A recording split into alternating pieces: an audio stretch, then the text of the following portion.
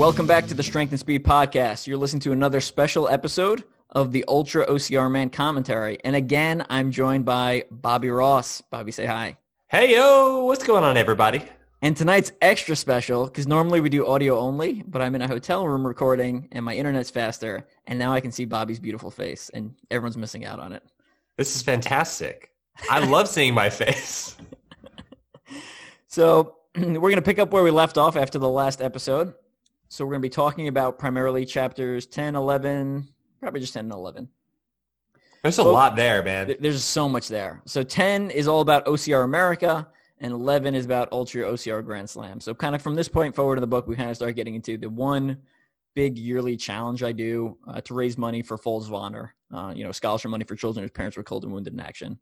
Chapter 10 starts off the first one, OCR America. That was my first big event. And honestly, there was a lot of fear going into that one, right? Because when you normally do a race, like the only people who really cares a lot is you. And even if you go and you're someone relatively well known in the racing industry, right, and you bomb it, people might talk about it, but it becomes background noise, right? Like for OCR America, I was literally the only participant going to every day. And like I had blasted it on social media and Mud Run Guide and all these resources. So like if I failed personally, it would have been very embarrassing for me, And it's not like, oh, well, you're definitely going to finish, right? Like it was 7 days, 7 obstacle course race marathons. And I told my boss the idea when I was in Lebanon, because right before I announced it. General Dad, man. Yeah. And he was like, can you do that? Like, are you going to be able to do that? And I was like, I think so. And he's like, oh, I don't know about that. I was like, oh, geez. Dude, I got to say, I was not there for this event. I was there for the sequel, which I guess we're foreshadowing a little bit. That's not in this book. But OCR America 2 was when I got to spend that week with you. And when I first heard about it, I got to honestly say, since I had known you'd done it before, the first time, I don't think I could fathom the amount of work that it would be. 7 days of not just marathons. It's easy to imagine a marathon, I guess. I guess it's easier to imagine a marathon than multi-lapping an obstacle course. There's it takes so long to do, and the mental grit. I don't know how you did it. I don't know why you would have done it a second time. And I don't know how you did it in the summer. It is an immense amount of work. And for anybody who is sitting there thinking, yeah, I could do that, or that's not too bad. If you could do one marathon, you could do 7. No, the toll on your body from day to day is amazing. Yeah, they get exponentially It's massive, harder. dude. It's cool. They get exponentially harder. And, a lot of things that they just continue to wear on you, right? So if you have something that's bothering you on day 2 and it starts bothering you after 20 miles, on day 3, it's going to bother you after 15. On day 4, it's going to bother you after 10. Day 5, it's going to bother you after 5, right? And then it's going to hurt all the time, right? So you just got to turn off parts of your brain and, keep moving forward. And the first one was really challenging. We had a different pit crew compared to, like Bobby said, with the second one. The summer wasn't too bad because most of the days weren't too hot. There was a couple of really hot days, but actually the weather was pretty good versus OCR America 2, just being outside was kind of miserable. It's like, oh, it's 10 degrees out. It's like, this is not very fun. I want to ask you this, and I don't want to dictate where we go in this chapter early on, but I do want to ask you a little bit about how did your feet feel? Because it's the summertime. There's a lot of mud. There's a lot of heat. Did you have trench foot or anything like that? Was skin sloughing off of your feet, man? From the military, we go to Ranger School and your feet are wet almost 24 hours a day. So I think I just got used to it. I mean, your feet are all wrinkled and they're kind of gross, and you'll get some blisters, but typically the blisters will pop and then they'll kind of harden. So you just kind of go through that cycle real quick and just kind of keep walking. But yeah, my feet were pretty gross and my hands were tore up pretty good, right? My hands in OCR America 2 were fine because I was wearing gloves almost the whole time because it was freezing out. So that actually protected my hands a lot better. The feet were rough. Was one of the things that wasn't in this book. I can't remember what day it was, but we went to I was climbing over stuff, right? And you're climbing over all these wooden things, and I'm wearing, spandex or marina compression tights. And we get back to the hotel, and I'm like, my inner thigh's kind of itching. So me and my my best friend Sty are in the hotel room, and I'm like, I'm sitting there with like my legs spread, and we've got tweezers, and I've got splinters, these little like thorns or splinters in my thighs. I pulled like, I don't know how many out, 5 or 8. I don't remember, but I just remember being like, oh, there's something on my leg. And then I started pulling, and then I was like, this is long. This is not like, it wasn't like a speck. It wasn't like an inch, but it was, it was noticeable, right? It was like, I remember pulling it out and being surprised at how long it was. I was like, oh, that's been in my leg all day? That's weird. So. Oh man, it's insane the sorts of things that like you think about it, like you do one race in one day and you're like, yeah, this hurts. And then the next day you're like, yeah, I'm super sore. This hurt. Oh, that sucked. You have to go out and just race again the next day. Yeah. So that could have been in there for days because your brain is like, just like all hopped up on adrenaline. Yeah. We're pretty sure it was one day though, because Sty had a couple in his legs too. Oh, I gotcha. And you kind of mentioned that it was just interesting that, in race, and I talk about this a little bit in the book, but in a race, you kind of blunt the pain. You ignore it while you're racing. For OCR America, it was the same thing, except because it was essentially a 7-day event, I was basically like ignoring or like trying to ignore all the pain for 7 days. And after the last day, when I went back into the hotel and took a nap, and then I woke up, I felt so bad. Like, because my body finally was like, all right, you can relax. You don't have to do anything anymore. And everything hurt. Like, I couldn't walk. I felt like I'd been hit by a truck. So it's an insane event, and I can't wait for the next one. Oh, no. OCR America 3. I don't have any other ideas for OCR America. You know what? It will be when hell is at a moderate temperature, because we'll do it in like the fall or the spring, not the summer or the winter. It's for some reason that doesn't have the same ring to it. You gotta like up the ante, and so I thought upping the ante from going from summer to winter was good, but I don't think spring or fall really does. Where do you go from there? You'll come up with something. I know. I've got some good ideas.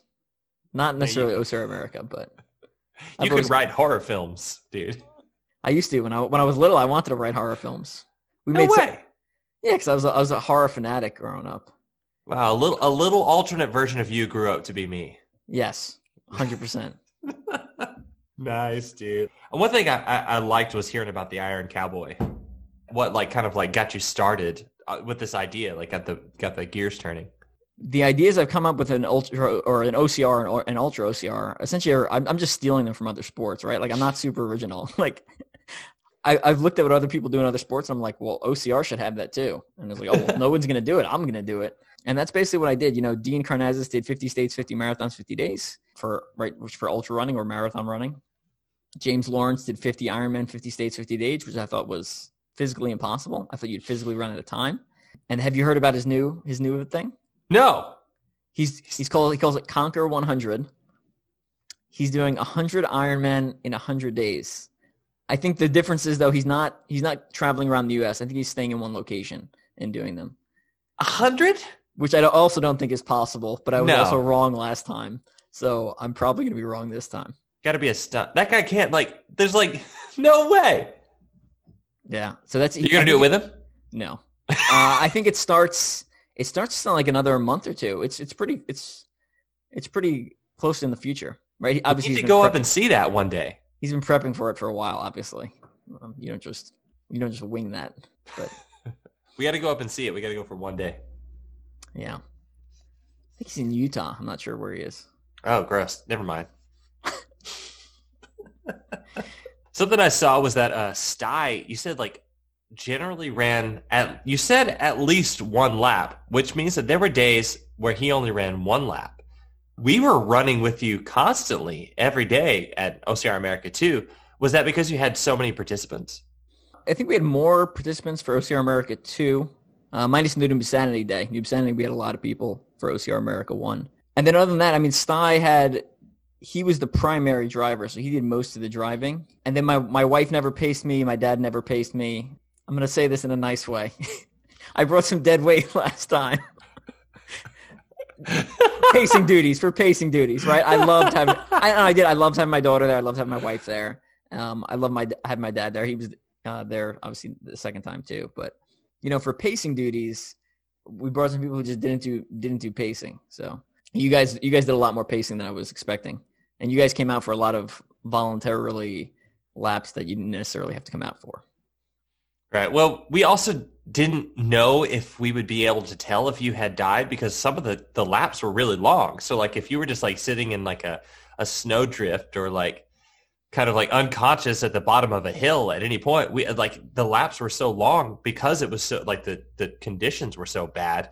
We were like, how are we going to know when to go out after it? That's true. We're like, it's just too cold. You don't think about this stuff, right? But I mean, there are so many things that can go wrong. Just so many things, right? I mean, we've been to races, right? Brenna Calvert was running down in Cincinnati at Battle Frog. Took a hard fall, basically like broke her knee. I mean, this is back in 2015, right? So, I mean, you can hurt yourself pretty bad. And even on OCR America 2, on day 1, on like mile 10, I'm doing one of the rigs in obstacle athletics, and I reach for the next hold, and instead of my finger going on top of the hold, it goes through the tiny carabiner that's above the hold. Ooh. Right? So if I would have pulled down and let my weight fall on it, I would have broken my finger. Like my finger would have taken a 90-degree turn, and I would have broken my finger. Well, and your whole weight's on it, right? Yeah, I mean, if I would have let go. But because I've been doing so much racing, I felt it go in, and I immediately just pulled it straight back out with like my hand extended, and I was fine. But it's little stuff like that you don't necessarily think about that could cause a serious problem on yourself. And then, honestly, just driving all these distances, right? Like what happens if you get a flat tire? What happens if you get into a car accident? What happens if you run off the road, right? There's a lot of possibilities of things that can go wrong. So I think it's easy to look back in hindsight and be like, oh, well, of course you'd finish. But like it was really uncertain. And even for OCR America too, also with the wintertime conditions, right? I mean, we didn't know what the weather was going to be, right? When I printed the medals for OCR America too, they don't have a date on them. It was purposeful. So I was like, well, what if we do 2 days and we're just stuck inside and we're snowed in, So, well, and OCR America too started off with a couple of gym days, or at least one, yeah. At that point, we were like, well, this isn't too bad, the running is outside and it's cold, but the obstacles are inside, and that was really great because it was climate controlled. So, like we could always like the laps were short, so we could always have someone else like rotate in for us. It wasn't until we got to New York and Noob Sanity that it really kind of dawned to us that the rest of this week is going to be really hard and really dangerous. You talk about some of those things that happened in the first OCR America that were really dangerous in the book. And, the first one, it was all outside. So I was using all obstacle courses. We didn't use any gyms because at the time there was more permanent obstacle course race venues that were open. And then I also, again, because it's the summer, we had the option to do live events, which was super cool, right? So I started at Tough Mudder, New England, which is literally the worst Tough Mudder I could have picked. But it's the only one that fit into the schedule. And I finished at Conquer the Gauntlet, Oklahoma City, which is the best ending, right? It was awesome. Hometown. Yeah. Or close to it. Something I loved was you talked about your training regimen. You said the plan was to sign up for every Battle Frog Extreme within driving distance, where instead of racing them, you were just going to use them like training runs. You'd run high volume, and you did 4 of these 7+ hour races in the same month. I think it was actually 3. I think it was 3. I did 4 in like... 3 of which were in the same month, yeah. Yeah, I did 4, and I think it was like 2 months or 5 and 2, something like that. But yeah, it was just... I think the thing is with most physical feats, it's a matter of previous experience and scale, right? So if I run 10 miles, going on a 5-mile run doesn't seem so far. If I've run 20 miles, going on a 10-mile run doesn't seem so far. So what I was doing was kind of numbing myself to running for 8 hours a day or 7 hours a day by signing up for a lot of BFXs. And you'll see in the book, this is purposeful. Like I'm doing this year after year, so I'm numbing myself, right? So for 2016, I made, doing 6 or 8 hour OCRs not seem like a big deal. And then I did OCR America too. 2017, which we'll get to in a minute, I did all the 24-hour OCRs I could essentially in a year, kind of numb myself to the 24-hour distance.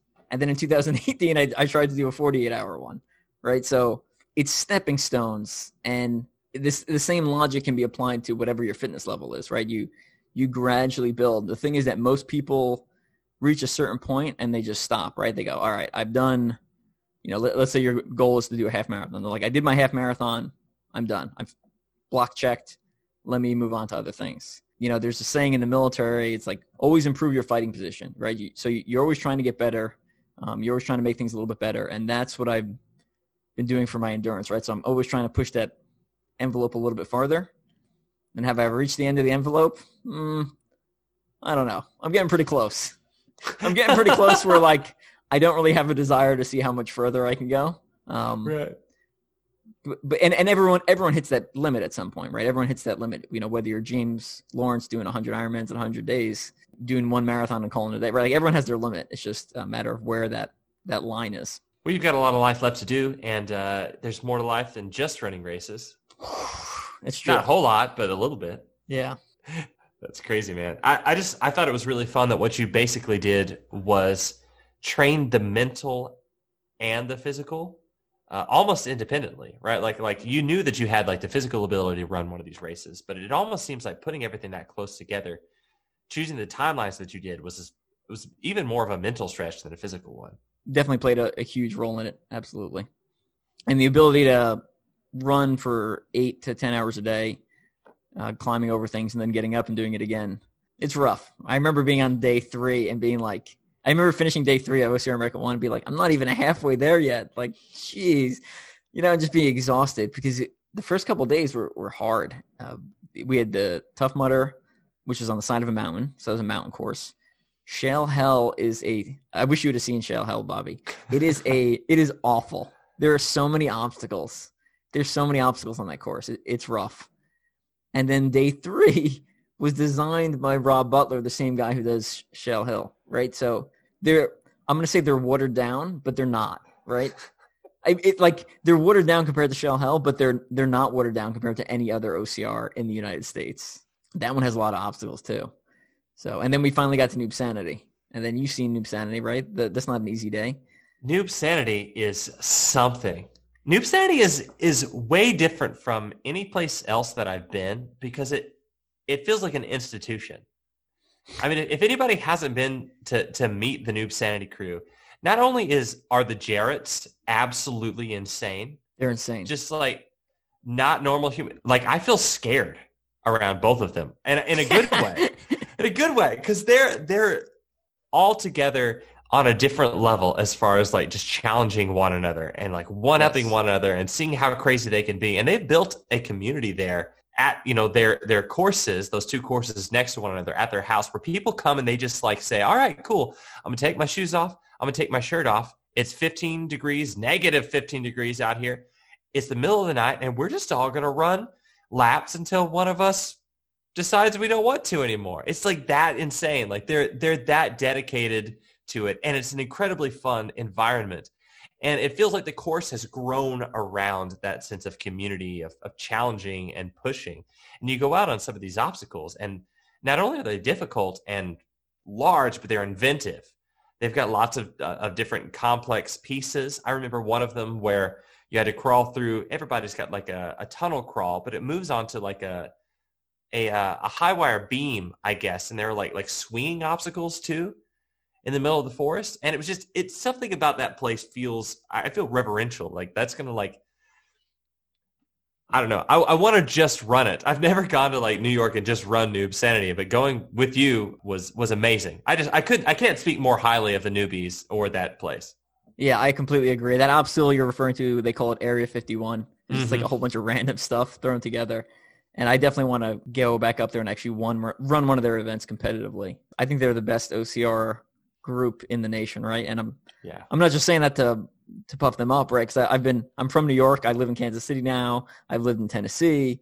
I've been in KCOCR, World's Toughest Mudder Community, all those different groups, right? And the Noob Sanity is just tight knit. It's small, and like you were saying, they really just push themselves. And I think you get a lot. I think people perform far above what their perceived potential is in that group. So the person who's not even coming close to the podium, but is doing better than what they thought they would have done, and the person who's maybe just off the podium is actually making it onto the podium. The person who's barely making it on the podium is winning, right? So they really push each other. Yeah. And it's insane too, because they're athletes in a non-homogeneous group, right? Yes. Like Jared is a very he looks like an athlete. He's tall, but he's lean. He's built, he's got like that demeanor that, but a lot of the other guys who were there running like multiple laps with us were just normal looking dudes and girls, like some of whom were like, not to be mean or anything, but like some of them were kind of overweight, but they were all tough. Yes, they were all like tough. Yeah, working with like a ton of grit and like you said, performing far beyond what you would think. It's just really cool. Makes me wish I was up there. Me too. Absolutely. Where were we?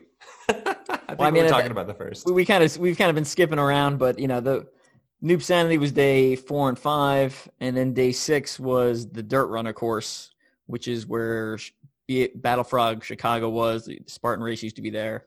It's no longer a permanent course, but it's not anymore. They closed. He took his TK Taki, the owner or the race director, and is now a mobile operation, so they don't actually use that property anymore.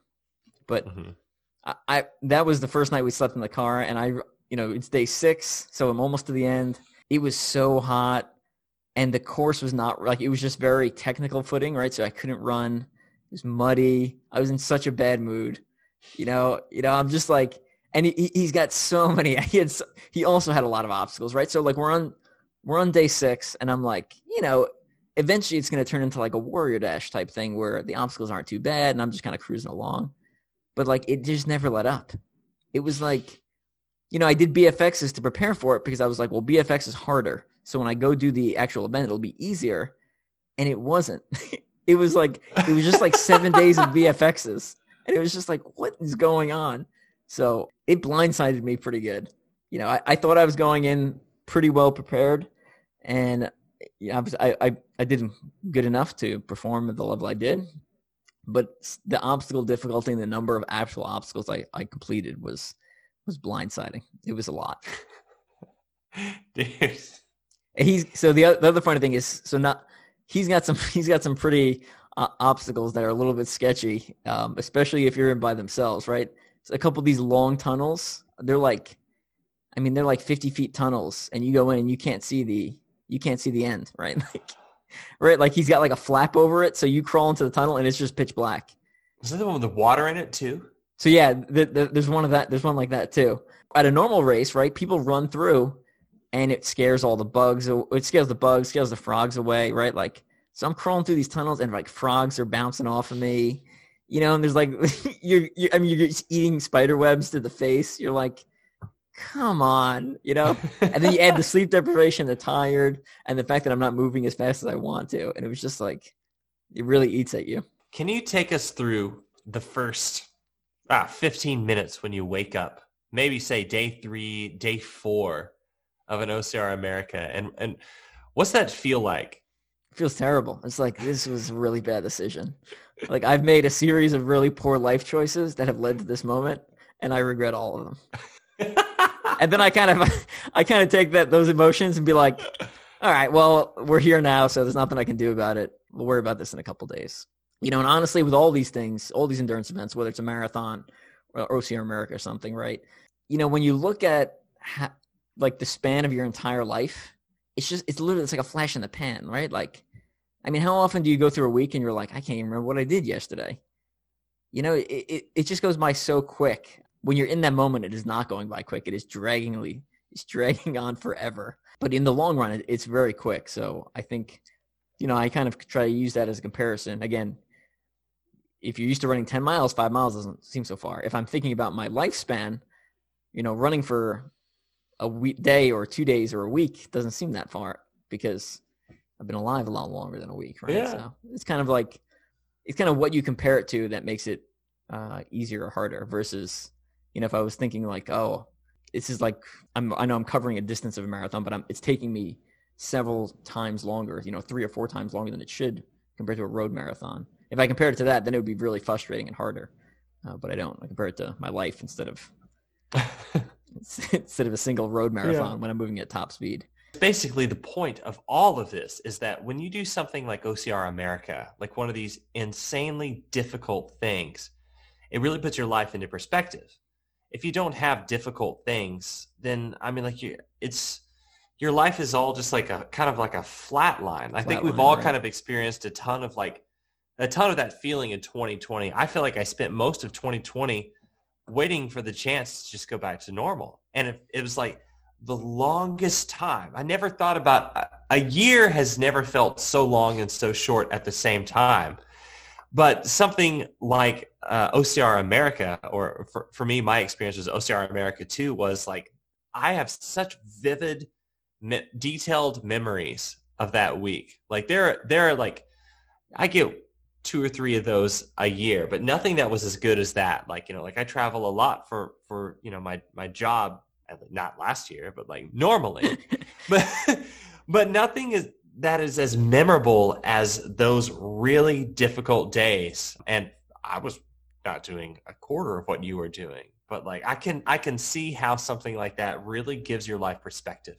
You see it going from like, what are you comparing it to? Are you comparing it to a normal day, or are you comparing it to your whole life? Like a week of pushing yourself to the extremes is something I think everybody should try. I agree. Yeah. And I think extreme is also a relative term, right? So you don't have to do a 7-day, 8-day thing, right? Yeah. I mean, like you did with your first marathon, right? I mean, that's a perfect example. So it felt amazing. Like I remember so much about that day. The feeling at the end of it was like, I mean, even though it took me like, I mean, I'm not ashamed to say it took me over almost 5 hours to finish that marathon. Yeah. But it was, at the end of it, it was like, I did that. Like that was mine. Nobody did that for me. Nobody can take that away from me. If I die tomorrow, I will have done something that I thought was impossible. And you've just taken that so far. Yeah, it's just all scale. It's all scale. I mean, my first marathon was 4:25, I think. So okay, you're not that far behind me. Just start. And I was 10 years older, so that's all right. Just start running every day for the next decade or two.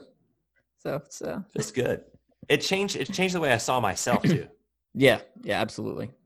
Like I felt like that. Like there was just about nothing that I could say, yeah, I'm going to do that I didn't feel like I could accomplish. Awesome. Yeah, I think that's why a lot of endurance sports become addictive for people. Yeah. You talked about that later on. It was on day 2 in the book where you said sometimes knowing what you'll face is better because you can mentally prepare for it. But other times you should not know. Yeah. Because sometimes if you know how bad it's going to be, it just makes it that much worse. So I think we've all experienced that, right? When you start a new job or go to your first day of school or something like that, where everyone's really nervous, and then you go there and it's fine, right? It's typically not that bad. Versus, there's other days, everything goes wrong, and if you knew that it was going to be that bad going into that day, you'd be like, I mean, it would just eat you up. Like it's better to go in blindsided sometimes. So yeah. But with the Army, I switch jobs, every 1 to 3 years. Typically, it's usually like a year, every year or two, we switch jobs, right? So, I have to do that first day of work thing, like every 2 years. It sucks, right? Like you're showing up and no one knows who you are. You have to like reestablish who you are. You have to establish that you're like, I'm a hard worker, I'm competent, blah, blah, blah. Versus just like sitting in the same job for 10 or 15 years and just being like, yeah, everyone knows me. I'm the guy who does X, Y, and Z. I've kind of experienced that a lot again from the Army. So that's another kind of carryover lesson. I like that though. Like I appreciate that. I mean, just being able to there's always a feeling of needing to move forward, a feeling of progress, a feeling of needing to prove yourself. And it's good for people. Yeah. People get like really, really comfortable. Any final thoughts on OCR America before we jump into? Dude, no, I still got lots of thoughts. You talked about that first, like never again, the end of, I think it was like day 4 when you were talking to Brianna. And that happens over and over and over in this book. At what point are you going to stop lying to yourself? I don't know. When are you going to stop lying? I mean, at some point I've got to stop doing stuff like this. So at some point it's going to be true. You say that, but like then you're going to be like, well, but what if I were the oldest guy to ever do this? 20 years from now, you're going to be like, that's a good one. Oh, you got me. You're suckering me back in. No. Oh, I hadn't considered age. That's a good one. Means you can't quit training. Yeah. I didn't think of that. There's like this guy, this Australian guy who signed up for an OCR. No, it was just an endurance run. It's just like an ultra run. And he was in his like 60s or 70s, really, really old. Super, super slow, but incredible endurance. Won and kept winning ultras. And like just like started like in the 60s. Oh, wow. You know, like super, he just didn't get tired. Everybody else would stop and sleep for a couple hours. He'd pass everybody when they were asleep. He was like a shepherd or something like that. He's like, I've been like running after sheep literally my entire life and I never retired. So turns out he was the guy to beat. That's wild. Till he died. Yeah. Good ending to the story. He didn't run for very long. Oh man. Get that running in early before you die. Listen to the story. Run before you're dead. Yeah, I actually have a giant Post-it note. For everybody who can't see this, what I actually do in order to figure out where I want to talk about something in Evan's book is I just place Post-it notes in the top of my book. And this one says, no effing way. And it was where you were in those submerged tubes. Oh, yeah. That's the thing I wish OCR would quit because that I hate it. Yeah, so one of the tubes at Dirt Runner, you actually, I mean, due to the rainfall, it's like almost full, right? So like, I mean, there's a gap. You can see there's a gap of air, but you can't turn your head that way. You'd have to like go through on your back with like your lips touching the top of this like corrugated metal tube, right? So you essentially go under and then like do a stroke and you kind of swim through it. But the thing is, it's not like you can do a full stroke, right? Because you're in a tube, so your arms hit the side. So you kind of do these like little. People, you can't see my arm motions here, but like I'm waving my hands by my face. But yeah, and you know you're only on there for a couple of seconds, but you know when your heart rate's going and there are frogs bouncing off your face, you know it amps the anxiety up a little bit. That reminds me of something you said, like I think it was last week, that really stuck with me. Where you're like, nobody likes heights. It's like apparently nobody likes to be, you know, like confined. Right. I would rather jump off a cliff than dive into a tube with water, like completely in it. No. Yeah, I mean we talked about me blacking out at dive school and some of the military training you go to, right? Like they purposely put you in uncomfortable situations, and one of them is in closed spaces, right? So like I've hung out in a box for a while. Not pleasant. Not pleasant. And then there was like during one of the Nasty Nick, it's an obstacle course for special forces. I was in the back of the line, and one of the obstacles is it's a long tube. They basically they just keep putting people in there, right? So there's this tube, and it's got like 20 dudes in there, and you're number like 8, right? So like you can't move, and it's complete pitch black because the people are blocking the light. That's like one of the only times that I've been in some place where I've been like, all right, I'm not freaking out right now. I was like, but I can really see how people could freak out, right? Like it wasn't a good feeling. It was just like, yeah, I could see freaking out. I understand claustrophobia. That was the first time in my life I could understand claustrophobia. I was like, all right, this makes sense to me now. There's a lot of like fear-based obstacles like that are now that I think about it, it's something about OCR that's kind of special is that it's not just about the physical challenge. It can also be about like overcoming like those sort of mental barriers. Yeah, absolutely. I mean, Tough Mudder builds their whole brand on fear, right? Electricity, heights, water, and closed spaces, right? Like that's what Tough Mudder does. And then even all the series do it to some extent, right? You have to climb over stuff that's high. You have to swing across things elevated above the water or above the ground. You know, I think people who handle that well or have taught themselves to handle it well, because I think anyone can teach themselves to handle it well, stop seeing it as a big deal.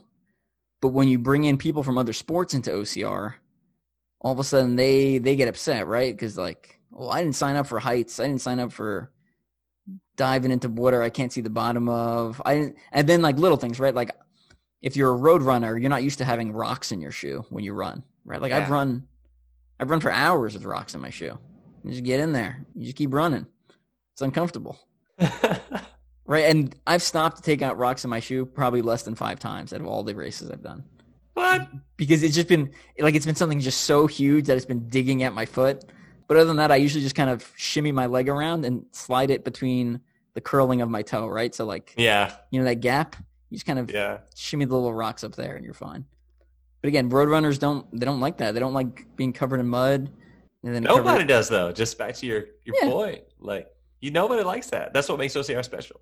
Right. Covered in mud and your own urine, right? You just keep it's fine. Somebody else's urine? Somebody else's urine. Because you swam after them in the pool. Right. I think about that every time. Don't open your mouth. What is this? Oh, something else too. You talked about gun time versus line time. I don't even know what this is. Right. So the gun time comes from when a race starts and they fire the gun and people start running. So that the time the gun that's the gun time, right? But okay, yeah. Chip time is the chip is on the electronic timing chip, right? So if I'm one of the last people across the line, it's going to take me a couple seconds to get from the back of the pack to that starting line. So that's your chip time starts when you cross the line. Your gun time starts when the gun is fired, when the starting thing goes off. Right? So for overall placement, they always use gun time because otherwise it would be confusing because you would have someone could come in first and then someone could come in second, and the guy coming in second can have a faster chip time, but they always go placement by gun time. Right. So that was a close race. Yeah, so what had happened at Louisville, I did at CTG right after OCR America, and I was just completely trashed. My body was just completely trashed. I was in like 15th place, which is low for me at a CTG. I got passed by Ashley. I got passed by Brenna. Then we hit Stairway to Heaven, and I passed both of them. And then I went from they had all the hardest obstacles right at the end, right? So like Z-Beam, Tarzan Swing, 5 walls, and Pegatron, like all in a row. And I went from 15th to 3rd, and me and Tyler, one of Lucas's friends, sprinted for the line. And I mean, you can see the picture in the book, right? I mean, we're 20 feet from the line and the two of us are right next to each other. It was close. And I ended up, like we said, I ended up beating him according to gun time, but he had a faster chip time because he was farther back in the starting corral. Man, glad you were at the front at the beginning of the race. Yeah. Nice. We've already moved on to the second chapter. I'll let you take back over there. Oh, yeah. So jumping in, so that was 2016, first fundraiser for Folds of Honor. 2017, I was actually planning on taking a break from the crazy ideas for a year, and then just like a couple things lined up really well with my moving schedule that I could go to the 24-hour race in Australia. Then Terrain Race announced they're going to do a 24-hour race, and Miles Keller from Link Endurance was like, hey, you want to come out and be on our team? I think we can win. And I was like, and then things just started lining up, and I was like, all right, well, let's just do it this year. So the plan was to do every 24-hour OCR in the world. Didn't quite pan out exactly that way because I ended up, there's one in Belgium that I didn't even know about until like 2 years ago. And then I ended up deciding not to do the Spartan one just because I'd had enough at that point. But like along the way, the plan was just to do pretty well in all of them. And along the way, I ended up doing really well in the 4 in the U.S. So, Terrain Race, Shell Hell, Dirt Runner, and World's Toughest Mudder. That was the year me and Wesley were Team Merrill. Merrill, man. Good shoes. So that was, like I talked about with numbing myself to the 8-hour distance, numbing myself to the 24-hour distance was a lot harder. Mentally, that takes a lot out of you. Do you numb yourself to that? Not really. I don't. That's like you're working against a lot of biological processes there. Like 24 hours. Tell me you took poop breaks. No, I don't poop during a race. You don't poop even during a 24? No. I drink mostly liquid calories. I told you my body clears out everything out beforehand. So I've only pooped once I pooped during the terrain relay because we were stopping, right? Right. But I'm not on the course, right? I'm in the pit and I'm waiting for my turn to run the relay. Oh man, 24 hours without pooping sounds, anyway, that sounds horrendous to me. That's a bad day. It's liquid. You're drinking mostly liquid, and I just emptied everything out beforehand, so it's not a problem. Oh man, got to get regular. Get you some Metamucil. I am regular. some Fibercon. I had from one of my deployments, I had a squad leader. Every day I went to do the mission briefing for our mission, he'd be taking a dump every day, and I'd be like, dude. I was like, why are you always, he's like, I drink my Metamucil in the morning. He's like, and then I have to go to the bathroom right now. I was like, back it up 15 minutes, man. Back it up 15 minutes. Like, I have to repeat the stupid briefing every time. Drive me crazy. Gonna happen, man. It's for mental clarity. It's good luck. I mean, so people talk about, I never did this, but people talked about taking combat dumps, right? Like, yeah, the concept is, right, if you get something blows up or you get scared really bad, like theoretically you can piss your pants or take a dump, right? So yeah, people are like, oh, I got to take my combat dump so I don't crap my pants on patrol. I've never seen it happen to anyone, but we used to do that on tour, like for shows.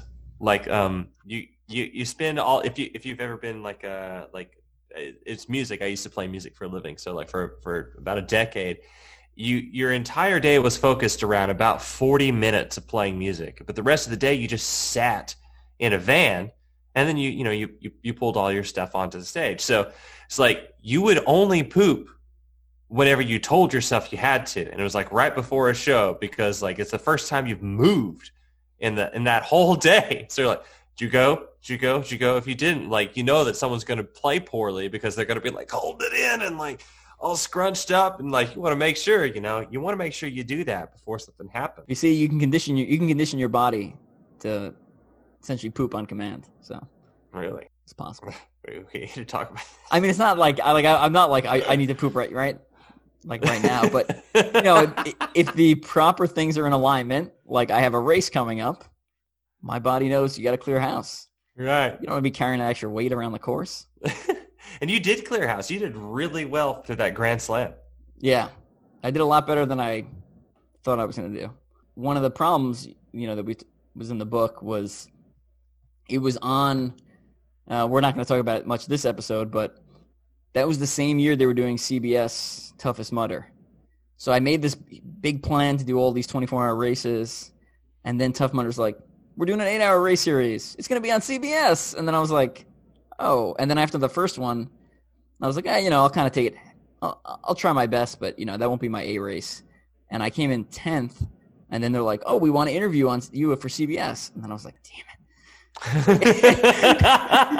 So it's like, oh, well, now I have to make this my A race and the Ultra OCR Grand Slam kind of my B. So it was, it really threw a wrench into things. I was very fortunate to be in that position, especially because that was really the only year they did the CBS coverage for the Toughest Mudders. Yeah. I'm glad I adjusted some things in my schedule to make sure I could be part of the interviews. Man, I got a little bit of TV time, which was kind of cool.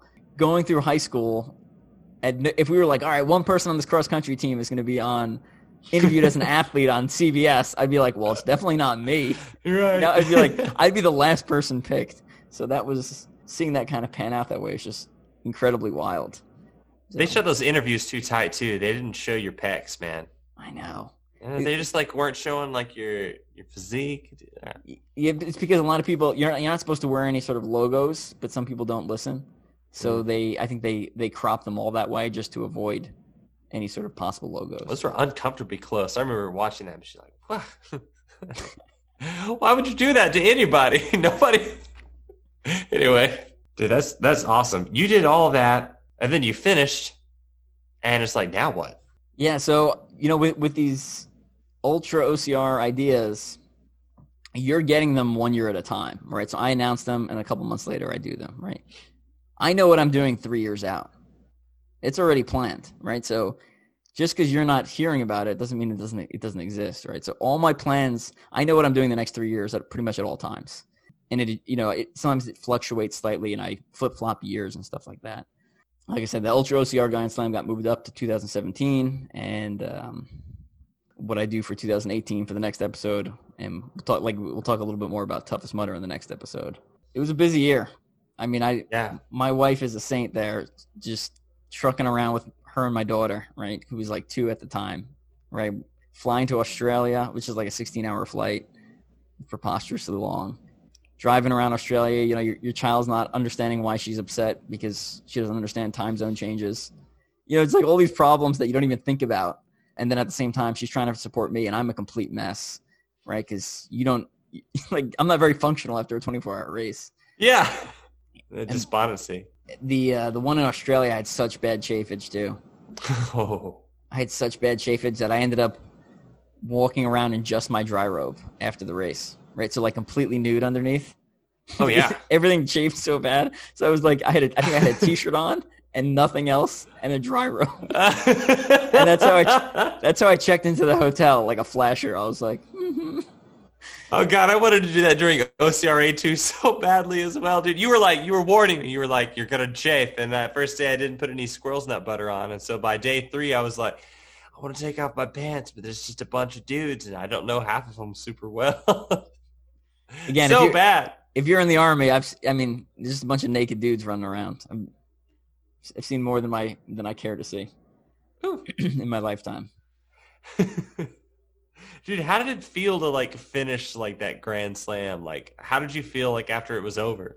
Good. I mean, I was just on cloud 9 because we did so well at World's Toughest Mudder in the team division, And again, not something I ever saw myself being on the podium for at World's Toughest. So, even on the team division, I never thought I'd be in the team division podium. So that was just a great experience, and it was I was just super happy things lined up that way. So we get through those races. Do you want to talk about some of the injuries from OCR America and the Grand Slam that were pretty interesting? I didn't have any kind of major injuries from either one. It's just a lot of little nagging things. On day 6, I talk about it. This is how the book starts, right? I fall and just slam my hip, and I was really worried that was gonna I'd seriously hurt something, but turns out I didn't. It's a lot of little nagging things that are bothering you at the time, but again, in hindsight, nothing really sticks out too much. While I was training in the off season before Ultra OCR Grand Slam, I went to do weighted dips and just tore the pec right off of the bone there. So I was doing a lot of weight, but I always used to do a lot of weight. I hadn't done it in the last month or two, so maybe that was probably my error. But right, I go down, I do set of dips 45 pounds, set of dips with 90 pounds, throw 135 on there, which I've done dozens and dozens of times. And I went down on rep 2 or 3, and it just, I felt muscle ripping. It was wild. And I fall to the ground, and I was like, I just did something stupid. And then I was like, no, I'm fine. I go to do a push-up and just fall on my face. And then I go to the locker room, and I sit there kind of upset at myself. And then I go home, and I'm like, I should work out some more, because that's what a normal person does after they tear their pec. Yeah. Right? So I got on the exercise bike and biked for 30 minutes, and then my wife came home, and I was like, I'm pretty sure I tore my pec or my bicep or something. I felt something rip, and sure enough, what was interesting was it tore from the upper arm bone, so that actually the blood was pooling in the bicep, and because there was so much swelling going on, you couldn't tell that I tore something until the swelling went down. So now if I do a most muscular pose, you can see a piece of my pec is missing on the kind of the right by my armpit. Oh, you never got it reattached? No. So I mean, it was. How come? It wasn't. You're in the military. It wasn't a complete the guy was like, yeah, it didn't the entire muscle didn't tear away. It was part of the muscle tore away, and part of it was still kind of hanging on. So yeah, we could go in there and start messing around with it. And I was like, let's just leave it. So luckily we don't use chest too much in OCR. So my bench is still atrocious. My bench is still embarrassing.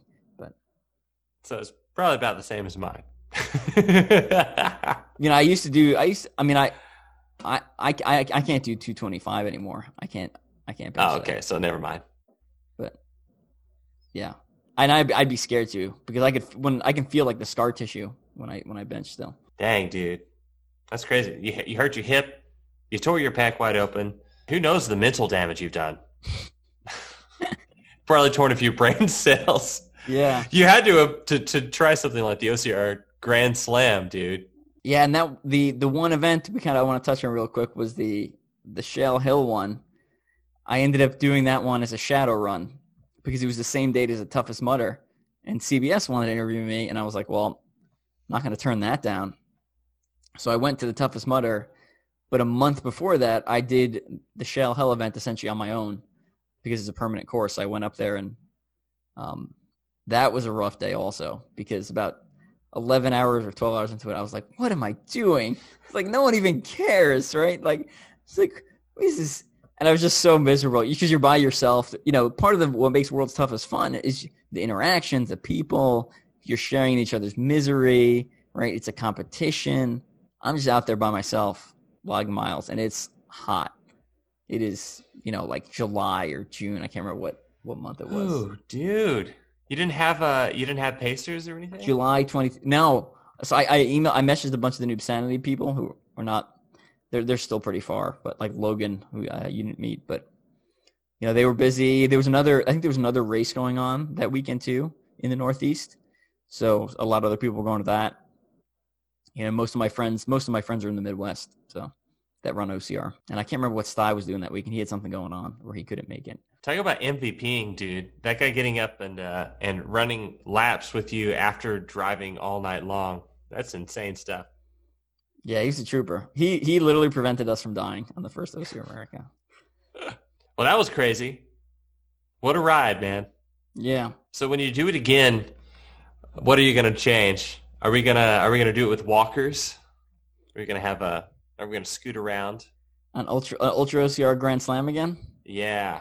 A lot of these events don't even happen anymore, right? So I mean, terrain race is gone. Midwest Mayhem 24, the Dirt Run 1 is gone. Shell Hell is gone. So right now there's World's Toughest Mudder. There's Enduro, which is in Australia still. There's the Belgium race I mentioned, the Extreme 24. And their Platinum Ring just started at 24 last year. I could actually do it again, and it would be different venues and interesting, right? So Spartan, assuming they come back with their 24-hour race, I think I could do that one again. But again, I'm not really flying to Australia is pretty expensive. That's not cheap. And there's some other place I want to go see. I do want to do that Belgium race though. I think that'll be fun. With all these things, I hope I'm not the only person that does it historically. Like I would love to see a couple years from now, someone like, I'm better than Evan. I can do 9 days of OCR America and different venues and go run further or something. I think that'd be super cool. I would love to see that. Because then you'd have to come out and do 10. Right. No, I just think the point is always to push yourself, right? And if I can push someone else in a similar fashion, and I think it creates, especially if you get a good marketing team behind it, right? Like the amount of coverage we got in OCR America 2 and the amount of donations we got was so much better than the first one. I mean, we doubled the amount of money we raised because of your videos and because we had Mike Stefano's awesome podcast coverage. I see he edited those episodes so good and like spliced everything together. So, and I think if you get a real big company with a real big reach behind you, you can really spread the sport really well. And that's what it needs right now, like especially coming out of 2020, especially with just like, the changing winds of just the way that the public's and athletes, sort of ideas of what's interesting and what's new. Like that's always going to change, especially with something that's as mutable as a sport like OCR, where every event is different and every series is different. Yeah. It's time for the next new thing already. Right. Some brands will have the same obstacles all year long, and people complain. They'll be like, well, we have the same obstacles. And you're like, this is within the same year. I don't know what you were expecting. It's like you're not supposed to drive around the country to all the races and do all of them, but people do because it's fun. I think we do as a sport, overall, we do pretty well at adapting, but I think we can always do better, right? Like the Spartan Games thing this year was super cool. Yeah. I just finished watching the last episode. It was phenomenal. Thomas Van Tonder, I got to send you this link, Bobby, also. Did 90-meter rope climb, and Red Bull TV covered it. So, yeah. Whoa. A 15-minute documentary. If anyone wants to go check out Red Bull TV, it's called Rising with the Sun.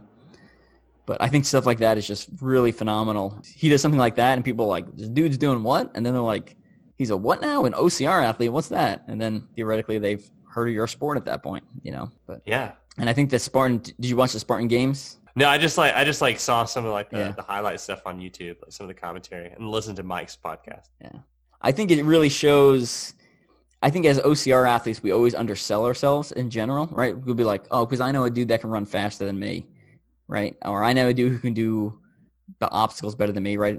Ninja Warrior guys can do obstacles better. The guys who are running ultra marathons can do running better. The OCR athlete is a really well-rounded person who can do a lot of things like at a pretty high level. Yeah. And I think if you watch the Spartan Games, they really emphasize that because you have football players, you have ultra runners, triathletes, these people who are supposed to be like very fit, and some of them are just bombing some of these events because it's just way outside their comfort zone. And then on top of that, like we talked earlier with the mental grit, some of them are just not used to, if you're a road runner, you're not used to having mud in your shoes. You're not used to dealing with the elements when you're trying to do some of these obstacles. And doing an obstacle in the rain is significantly different than just kind of going for a run in the rain. It's amps up the difficulty. It makes things a little more tricky. You got to change your technique and stuff like that. So there's a lot that goes into it. It's a big reason why this sport is amazing. I agree. Yeah. I'm obviously biased. Yeah. Well, at the end of the day, OCR is about overcoming whatever it is that scares you or is the most challenging. Like every one of us has something that we do really well, and probably many things that we don't do well. And every time you go out on the course, you get up, the sun's rising, you're like, okay, I have to deal with all of those things, and I get to be just a little bit better at one of them. And so the feeling of like mental satisfaction is higher than anywhere else. I agree with that. So that kind of takes us through chapters 10 and 11. And obviously, the actual book, we dive deep into every one of those events, right? Every day of OCR America 1 and every one of the 24-hour races I did in 2017. In this commentary, we gloss over a lot of the events. If you want the full story, you got to pick up the book, either hard copy, digital, or audiobook format. Because I dive into basically every day of OCR America. We talk about it in depth, the specific obstacles and stuff like that. And then going into the Ultra OCR Grand Slam, we talk through those events more in depth. So we just kind of hit the wave tops there. But so with endurance sports, there becomes like a tipping point. And, when you first get involved in endurance sports, you're like, oh, I want to tell everyone all the crazy stuff I'm doing. Look, I ran a marathon. Look how cool I am, right? And you get the T-shirt and you got to show everyone. You post it on social media. With endurance sports, there becomes a tipping point where it almost becomes embarrassing. And around 2016, like I kind of hit that tipping point where like I didn't want to tell people because people start looking at you like there's something wrong with you, right? So I remember going to the Army has a lot of these, they could test like body fat and VO2 max and some other stuff. Access to some pretty cool equipment. And I went in 2017 in the middle of the Ultra OCR Grand Slam. And the woman who's like operating the thing is asking me questions about my fitness and blah, blah, blah. And eventually I'm like, well, I'm doing some 24-hour obstacle course races. She's like, what do you mean you're doing a couple? I was like, she's like, how many are you doing? And I was like, all of them. And it's just like, what? Then you have to like explain, like people look at you like you're the range. You're like, this is, it turns into, instead of just being like, go about your day, you have to start explaining what obstacle course racing is, and then explain what ultra distance obstacle course racing is, and then explain why I'm on the fringe of the fringe, right? Like I'm at the very, very edge of like where people think it's socially acceptable, and what I'm doing. So, 2016 with OCR America and 2017, that I definitely hit that tipping point. And I love talking OCR with the OCR people, right? Because they understand. I don't have to start from square one. We can get into like deeper topics, but yeah, the average person, you got to start from square one, and it becomes almost an ordeal. Well, I love it. And I was the same way. I mean, when I ran my first 10 miler, right, I was like, no one runs 10 miles in a single day. That's insane. Look at my shirt I'm wearing around college. I'm insane. And then eventually you're just like, I think you should tally up all of, how everybody has like a 26.2 bumper sticker or whatever. I think you should tally up all of the mileage you do in a year and just put that on your shirt. And it's just like this ridiculously long number. People are like, what's that? And you're just like, you'd know if you were there. So the one thing I did tally up was the amount of time I've physically spent on obstacle course races since 2014. And I think I'm at 29 days, right? So 24 hours a day, 7 days a week, 29 cumulative days of my life I spent slipping through the woods, climbing over things. 29 days you'll never get back. I can't get that back. It's gone. We're gonna take off. Next time we're gonna dive into Toughest Mudder a little bit more in depth. I know we talked about a little bit about it this episode, and kind of Endure the Gauntlet lead up, and then into Endure the Gauntlet, which is kind of the big finale of the book there. Yeah, until the next edition. Yeah. We're going to add all the crazy stuff you've done since then. That's why I have you, Bobby. You're just making movies out of stuff. Yeah. Well, that's coming sooner than people may think, but later than I had hoped for. All right, we're going to get going. Any final shout-outs you want to give, Bobby? Yeah, I want to thank my mom and my dad and my sisters for dealing with me, and Thursday for being there when I wake up tomorrow. I love it. All right, we'll catch you later, and tune in next time. Make sure you pick up a copy of the book. Make sure you go and check out Stoke Shed and some of their awesome videos, and we'll catch you later. Love y'all.